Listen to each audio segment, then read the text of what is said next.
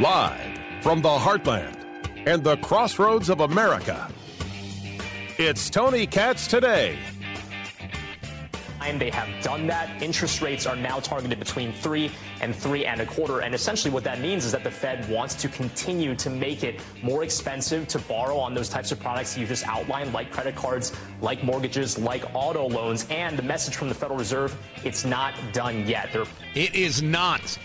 Not by a long shot. Tony Katz Today. Guys, good to be with you. The Federal Reserve making their announcement.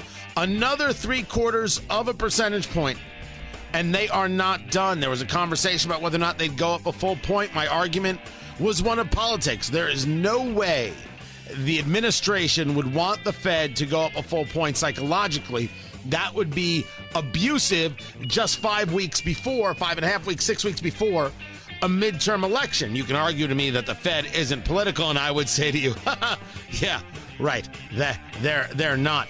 Dr. Matt Will joins us, economist, University of Indianapolis, Dr. Matt Will, W-I-L-L, Dr. Matt Will, on the Twitter box. Now, this has all just been announced. It was the 2 p.m. Eastern. That's when the information is going to happen. The information is out. The federal funds rate is now at a range of 3 to 3.25%. This is what you expected. I assume this is what the markets expected, even though at the latest, the Dow has cratered over 250 points. It's now down 203. The NASDAQ is down 98. Your first take? Well, my first take is that while the market thought it was going to do this, they didn't think it was going to be this strong because they raised their target rate, Tony, from 3.4 to 4.4%. A 1% increase. So their target, what they're shooting for, an entire 1% increase. That's a huge deal. That's why the market went from being up 160 points to being down 200 within minutes, because this was bigger than the market expected. Yeah, between the time the announcement came and literally right now, that's when this shifted. According to the people at CNBC, the Fed is forecasting hiking rates as high as 4.6%. Now, what gets confusing, Doctor, is that 4.6% is the Fed rate, different than rates we would pay on, let's say, cars or a house. We already see housing at a number like 6% on a 30-year fixed. So when you have a targeted rate of 4.6%, where does that, is there a calculation that, okay, if that, then this is where it puts housing, this is where it puts automobile purchases? Yes, Tony. The formula is pretty simple. It's Fed funds rate plus expected inflation plus the profit margin.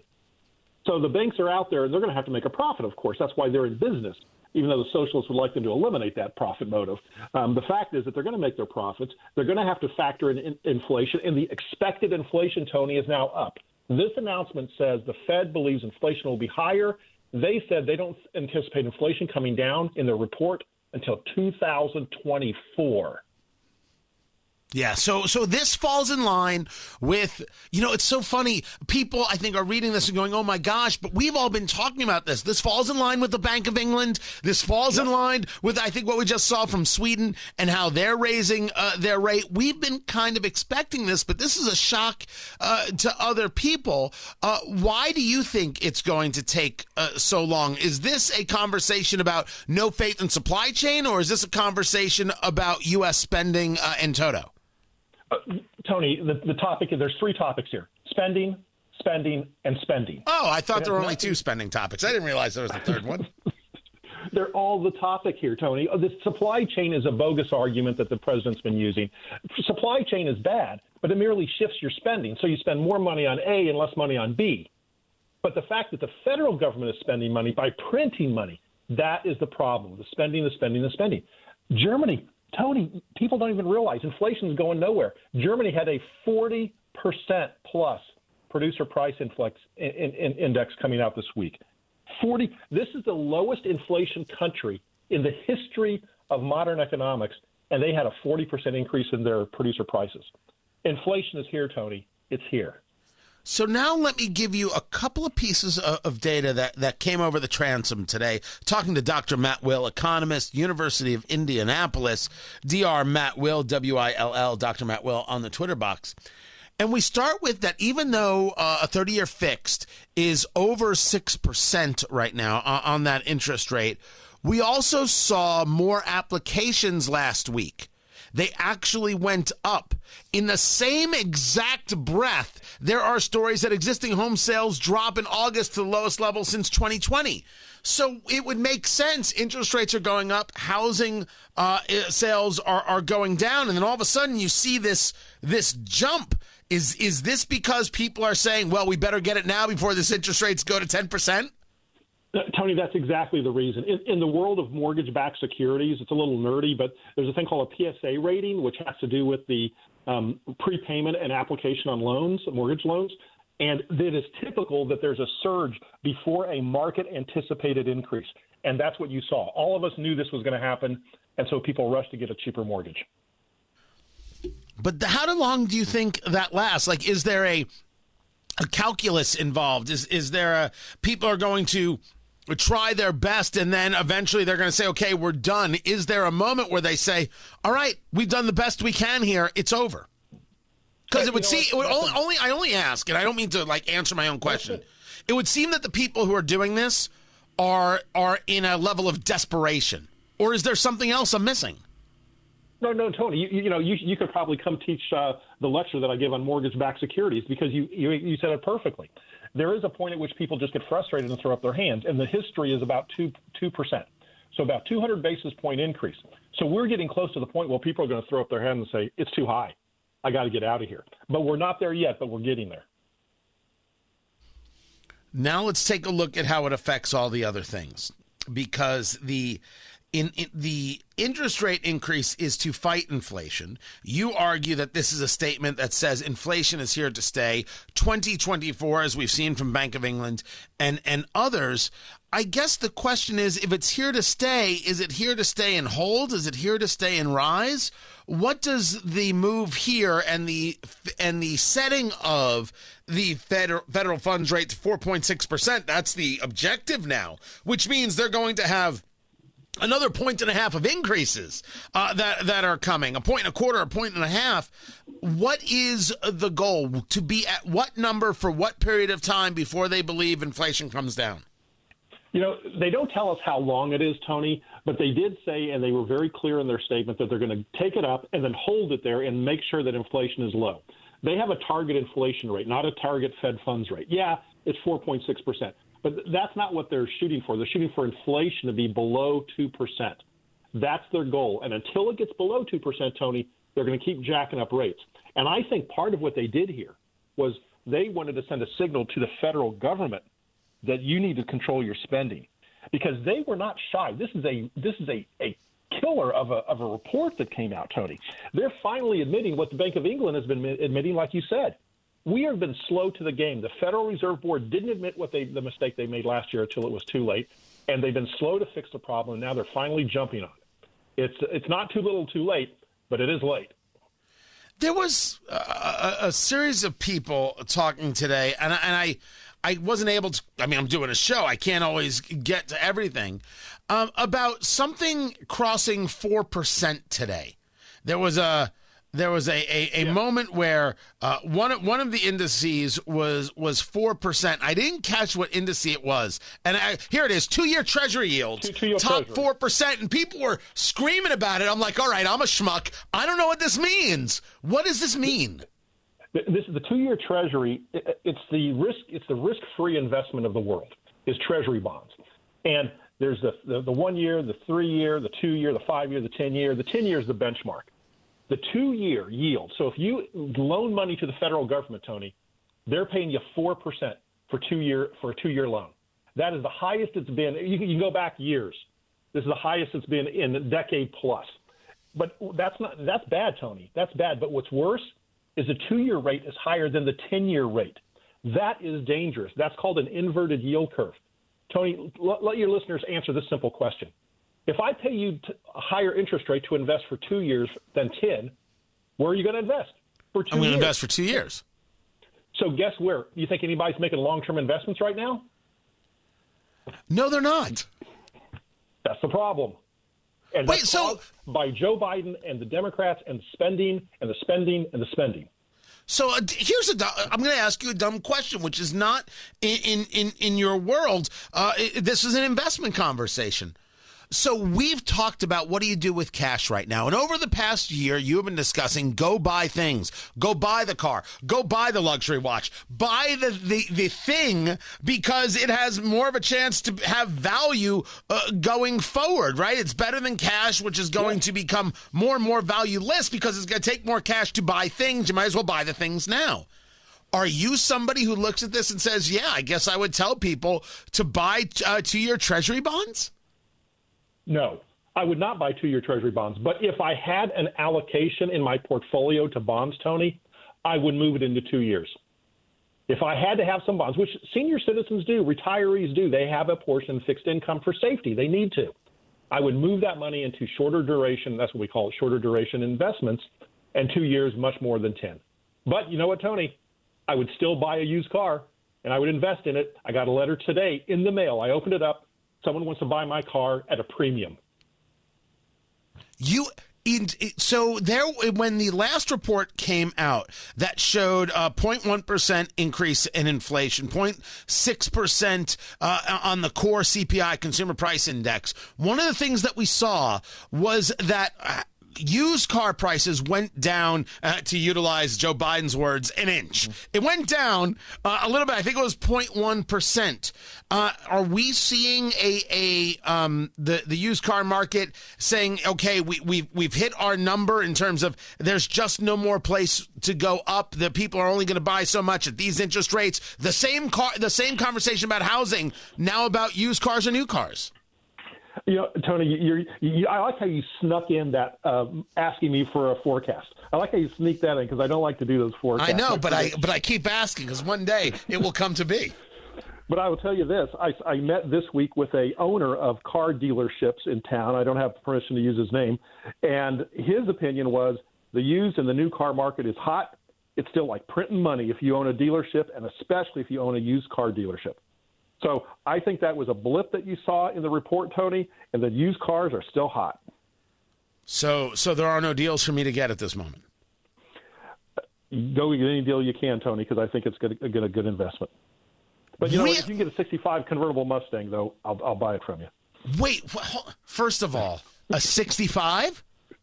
Of course. See, my problem is that I need air conditioning. Daddy knows what he likes. Secondly, I live in Indiana. I get to use a convertible 9 times a year. I don't see the value. It's an investment, Tony, and it's a classic. It's a classic. Come on. Can I go with a 71 Cutlass? No. Lee Iacocca invented 2 cars in his career. He invented the Ford Mustang and he invented the minivan. Shows you what time of his life he was when he did those 2 things. You are sometimes not fun, sir. That's all I'm saying. Dr. Matt Will, economist, University of Indianapolis. I appreciate you taking the time to be with us. More is coming up, and find everything, TonyKatz.locals.com. Keep it right here.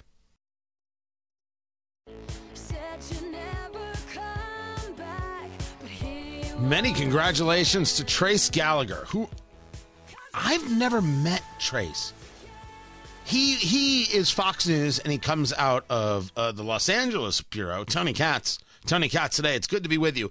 In my days living in L.A., when I would do Fox, I don't think I ever did the show with him.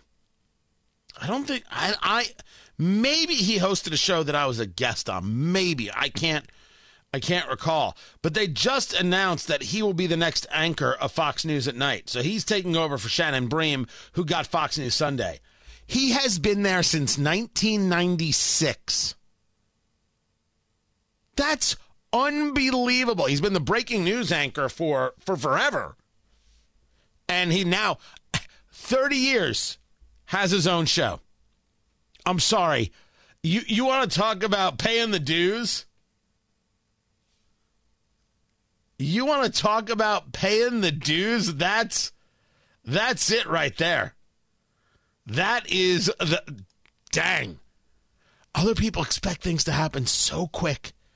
They expect it to happen so quick, so fast. I just got started. Why don't I have a show? Why don't I have this? Why don't I have that? Because the world doesn't work that way, baby. It doesn't work that way. It's like when people say to me, "Oh man, you're just seconds away from getting a show on Fox." No, I'm not. I am never ever getting a show on Fox. That's not the way it's gonna go. I'm not angry about it. I understand it.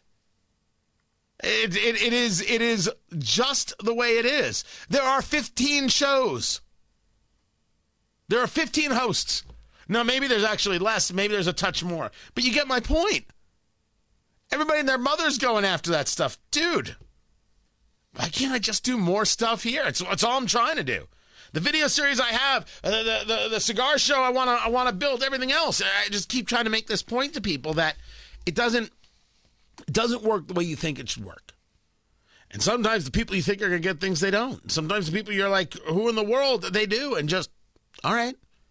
But if you decide that your whole world is nothing but Fox, and without Fox you're not a real entity, well, I have no idea how you're ever going to be happy. I really and truly don't. I have no idea how that's supposed to go. But when you see a guy like Trace Gallagher, maybe he never wanted a show. Maybe that's something that just came to him. But he's been there since '96, and I think he's going to be solid. Like I think he's a good dude.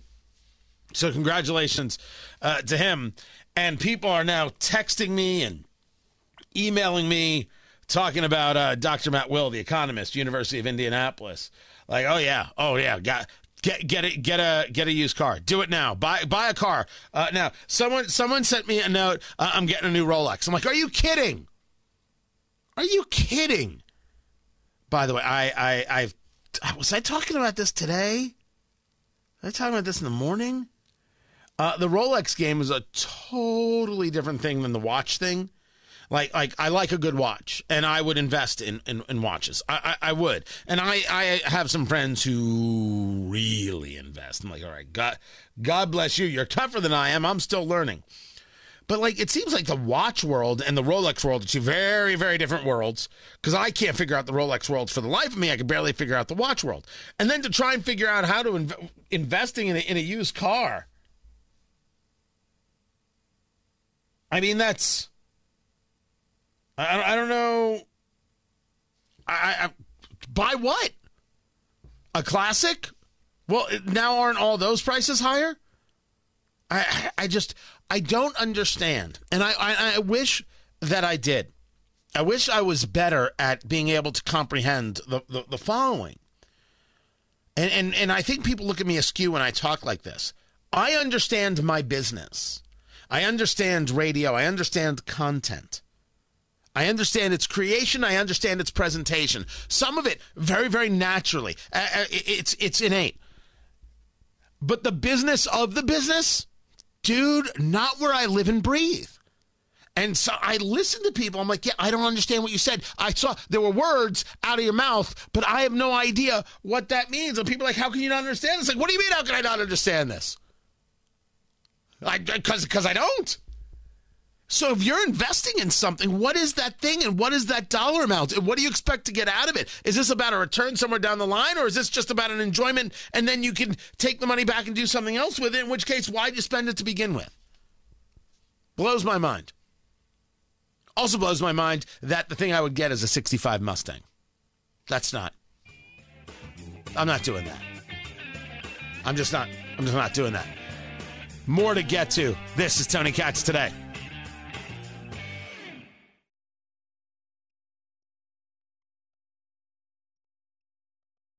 I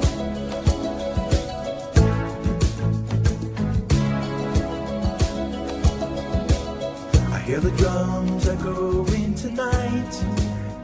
So Vladimir Putin is going to conscript 300,000 Russians to join the death march in Ukraine.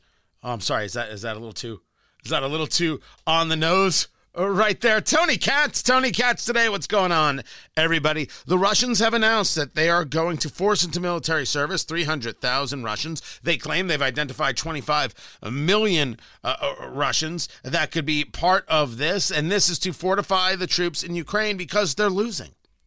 because they are a horrifically put together military. You understand that there are an unlimited number of Russian generals, Russian admirals who just flat out lied to Vladimir Putin. Oh yeah, the force, best force in the world. Oh, you've trained them. Oh, you take off your shirt and you wrestle them with the jujitsu. Oh, you have inspired these men like you would not believe. These guys are not inspired. These guys are not a fighting force. You could take over Russia in an hour, it turns out, but they do have nuclear weapons. They do have a fair amount of nuclear weapons, and one has to wonder exactly how close we are getting to this reality, that nuclear weapons are indeed possible. Because this taking in of 300,000 people, and that's just the start, well, this is to engage the idea that he ain't going to give up. He's just going to keep throwing bodies at this problem until he solves it. What's the problem? That the Ukrainian people keep fighting back. He was supposed to be able to take Ukraine in an hour, and it didn't happen, and he doesn't know what to do about it. Things are bad for Vladimir Putin. I had the chance to speak with Major Mike Lyons, retired United States Army radio and television military analyst, about the situation, and we started with his casual observation that, if anything, Donetsk and Luhansk, these areas to the southeast, man, he has to be able to control those in order to save any face whatsoever. I think that Vladimir Putin has got to try to get some win, and I think the win is going to be the Donbass region that he's occupied.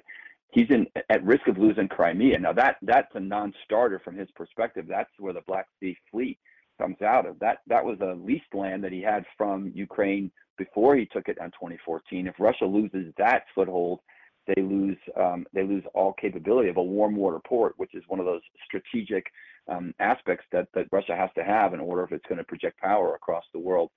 So they're in real danger, I think, of losing that whole thing. And a lot of it has to do with the technology. A lot of it has to do with the intelligence. But everything has gone right for Ukraine so far.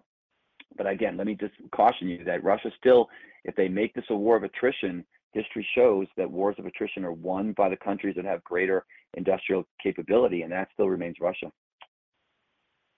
Talking to Major Mike Lyons, retired United States Army, West Point military analyst, radio and TV. I want to go back to some things you said, but when you bring up Crimea, it is Erdogan, the president of Turkey, who is now discussing the fact that Russia has to give up Crimea. What is Turkey's positioning in this? Strategically, they've got a lot of say here, and they have only been talking a little bit. This seemed to me one of the biggest things they've said thus far.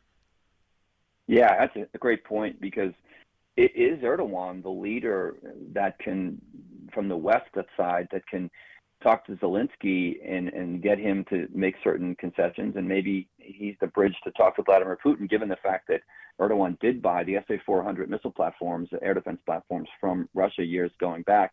However, they're not doing that going forward, and so he might have pivoted at this point. But I'll say this: Vladimir Putin is a bright line, and he has to have Crimea. He has to have that warm water port in Sevastopol. He has to, or else he doesn't have a Black Sea fleet. It's just really as simple as that. Whether he keeps the land bridge is kind of the issue there.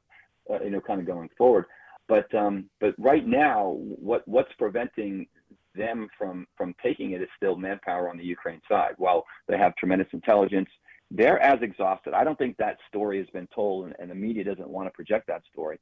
But I think that the Ukraine military is as exhausted. It's hard to go on the offensive, and they've had a lot of casualties and losses themselves.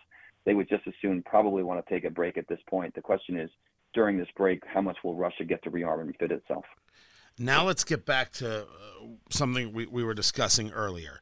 You have the Russians saying, you know what we're going to do here? We're going to conscript 300,000 people, basically pluck people out of Russia and say, we claim you have some kind of military skill set. Boom, you're a body that we can afford to lose. You see this as a sign of a bit of their desperation, but I want to go over that again. This idea of the war of attrition. The Ukrainians have been able to fight back. We saw this in the beginning. We're seeing this over the last month where they've captured a couple thousand of acres or I should say miles of their own land back. They've shown that they can fight when they have certainly the arms to do so, which leads to how long the United States needs to be supplying them. But in a war of attrition, how does this play out? Because as you're describing it, you're saying that you got to let the body count mount up and eventually the other guy runs out of bodies. Right.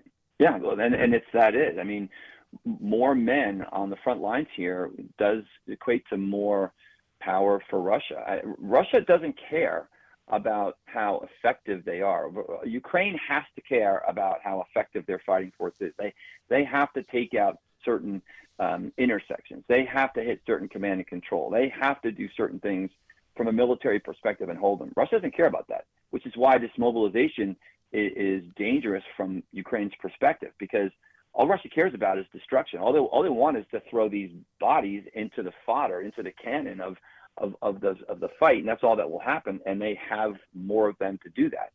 And so that is the issue here, and that's where, again, just look at history. It shows that ends up happening. Russia has an endless supply of people that, unless there's some other revolution, I think that we're getting closer and closer also to the fact that Vladimir Putin cannot remain the leader of Russia. We won't say that out loud, especially if he uses a nuclear weapon. If he uses a nuclear weapon, then now he's crossed a very bright line. It would be similar to if all of a sudden Hitler decided in the Second World War to stop and say, I'm going to sue for peace right now.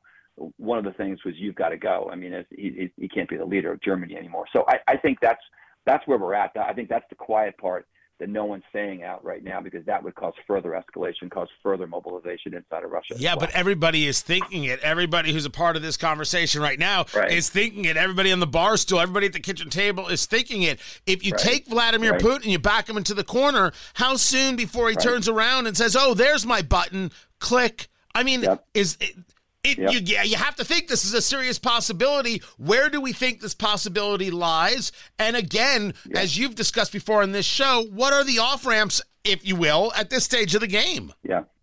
So, Tony, nuclear weapons does really two things. The first thing it does is it fixes conventional forces in place. He'd have to come up with a target that would knowingly knock out a large number of conventional forces. So he'll be looking for assembly areas and places will cause, even attack nuke will cause a tremendous amount of destruction. The question is, how does he deliver it? If he delivers it with an artillery weapon or a rocket, you get back to, he also has to deliver it further enough inside of Ukraine where it doesn't potentially come back, either fallout or ground radiation impact Russian troops on the ground. I'm going to assume he's not going to kill his own troops. But the second thing is, I think an overt nuclear strike will turn NATO and the rest of the world into one big covert operation. I think then it all gets down to decapitation. It all gets down to, what are we going to do? Every nation's going to take a run at trying to remove him from the equation at some point. And that's really what that's going to mean. China possibly could be that peacekeeper in here as well. I think that's the other deterrence that's keeping him from doing it. India and China are not happy about what's going on in the war. But if he gets too desperate and pulls that trigger, to your point, presses the button, I think that you're going to see a completely different response from the rest of the world, and I think they're going to go right after Vladimir Putin. India and China aren't happy. They're the ones buying his oil. We have to question whether India is still a friend. They're the ones buying the oil. They don't seem too bothered by nothing. Well, they have concerns. That meeting that took place last week, they are expressing concerns. India's trying to thread a needle here based on, they have 1 billion people, and so do the Chinese. They have to make sure that they're fed and watered, or they have revolution there themselves. And frankly, one of the underpinning of a foreign policy failure of our country for probably the past 50 years. I think we've talked about Cuba, Iran, some of the biggest failures, Vietnam.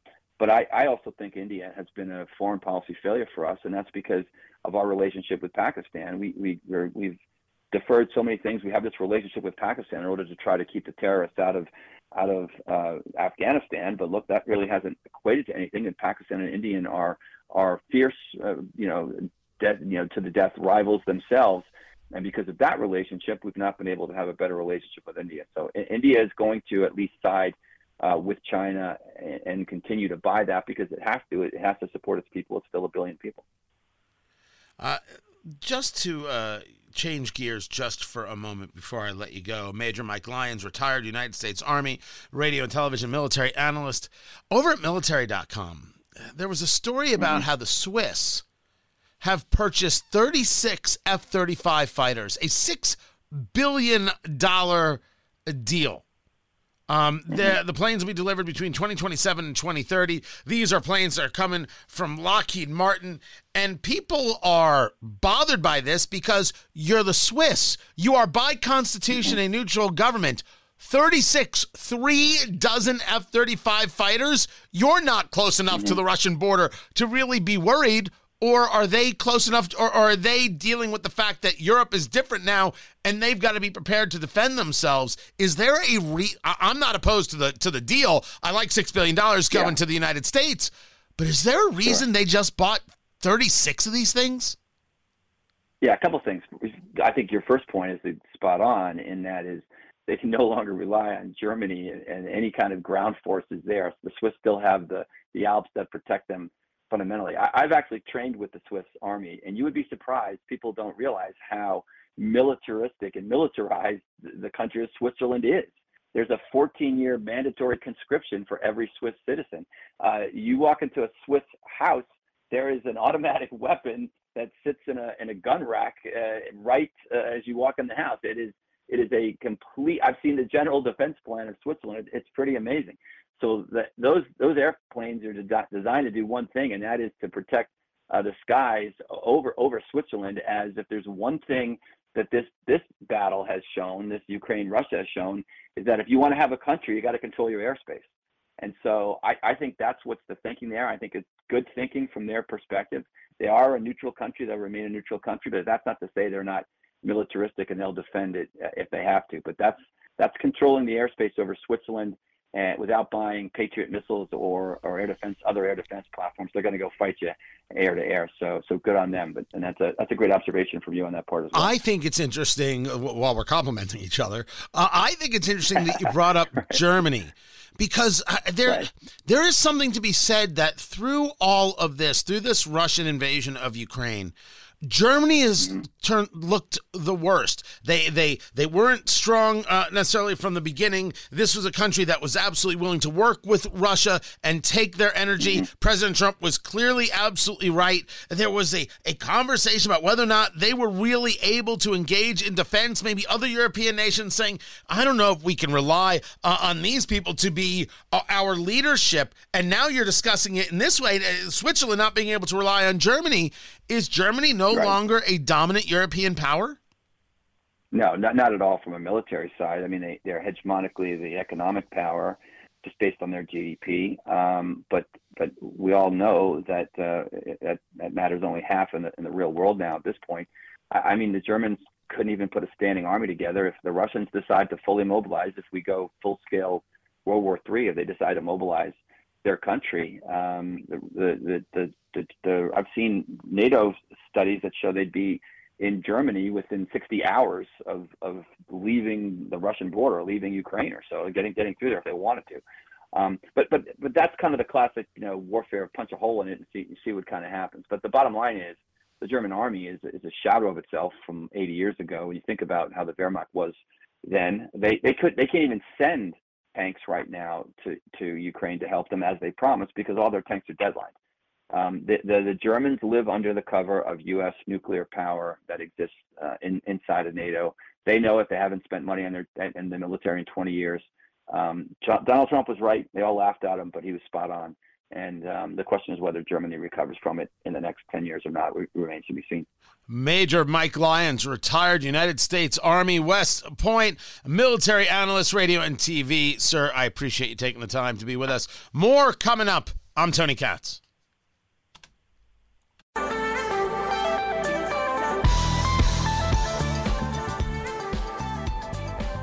the charges against President Trump from the New York Attorney General, Letitia James. I mean, that's going to lead every bit of your social media everywhere. You could argue that it'll be Biden's speech at the UN. It won't be. It'll be the charges from the Attorney General's office. Numerous acts of fraud and misrepresentation regarding financial statements. Maybe they're going to defend themselves and it's going to be a thing, and that's going to be it. Tony Katz today. It's good to be with you. I have yet to really been able to dig in and see what it is they're making the claim of. Really, it's saying, and I've got this here from the complaint, Mr. Trump's statements of financial condition for the period 2011 through 2021 were fraudulent and misleading in both their composition and presentation. So they said they had less money than they had, or they said they had more money than they had. The lawsuit is seeking at least $250 million in damages. Are you arguing they didn't pay their taxes properly? Is this the argument? False financial statements related to the company. You're saying that they had more money than they claimed to have had. Okay. They want to bar Trump and his sons, Donald Trump Jr. and Eric Trump, and his daughter Ivanka Trump from serving as an officer of a company in New York. Oh, you mean the Trump organization? You don't want them to serve? Oh, this is it? Trump falsely inflated his net worth by billions of dollars. You mean he saw it differently than you did? I don't know. I guess I'm not surprised by this. If you ask me, do I think whether or not President Trump may have inflated his value, I will say to you, yes. I'm sorry, am I supposed to be shocked? Stunned? Amazed? Am I supposed to be surprised by anything that happened here? Donald Trump may have inflated his own worth? Really? I was looking for the sound effect that would work. It's embarrassing! Only for those people who are surprised by this. But if it's not allowed and you were therefore not paying certain taxes, or you were making claims you're not supposed to, you might have to deal with that. I think people will say that's business, baby. And I see people in D.C. Selling stock on their name and on their committees all day long. I'm not so sure this is going to really move people. Find everything at TonyKatz.locals.com. Tomorrow, everyone. Take care.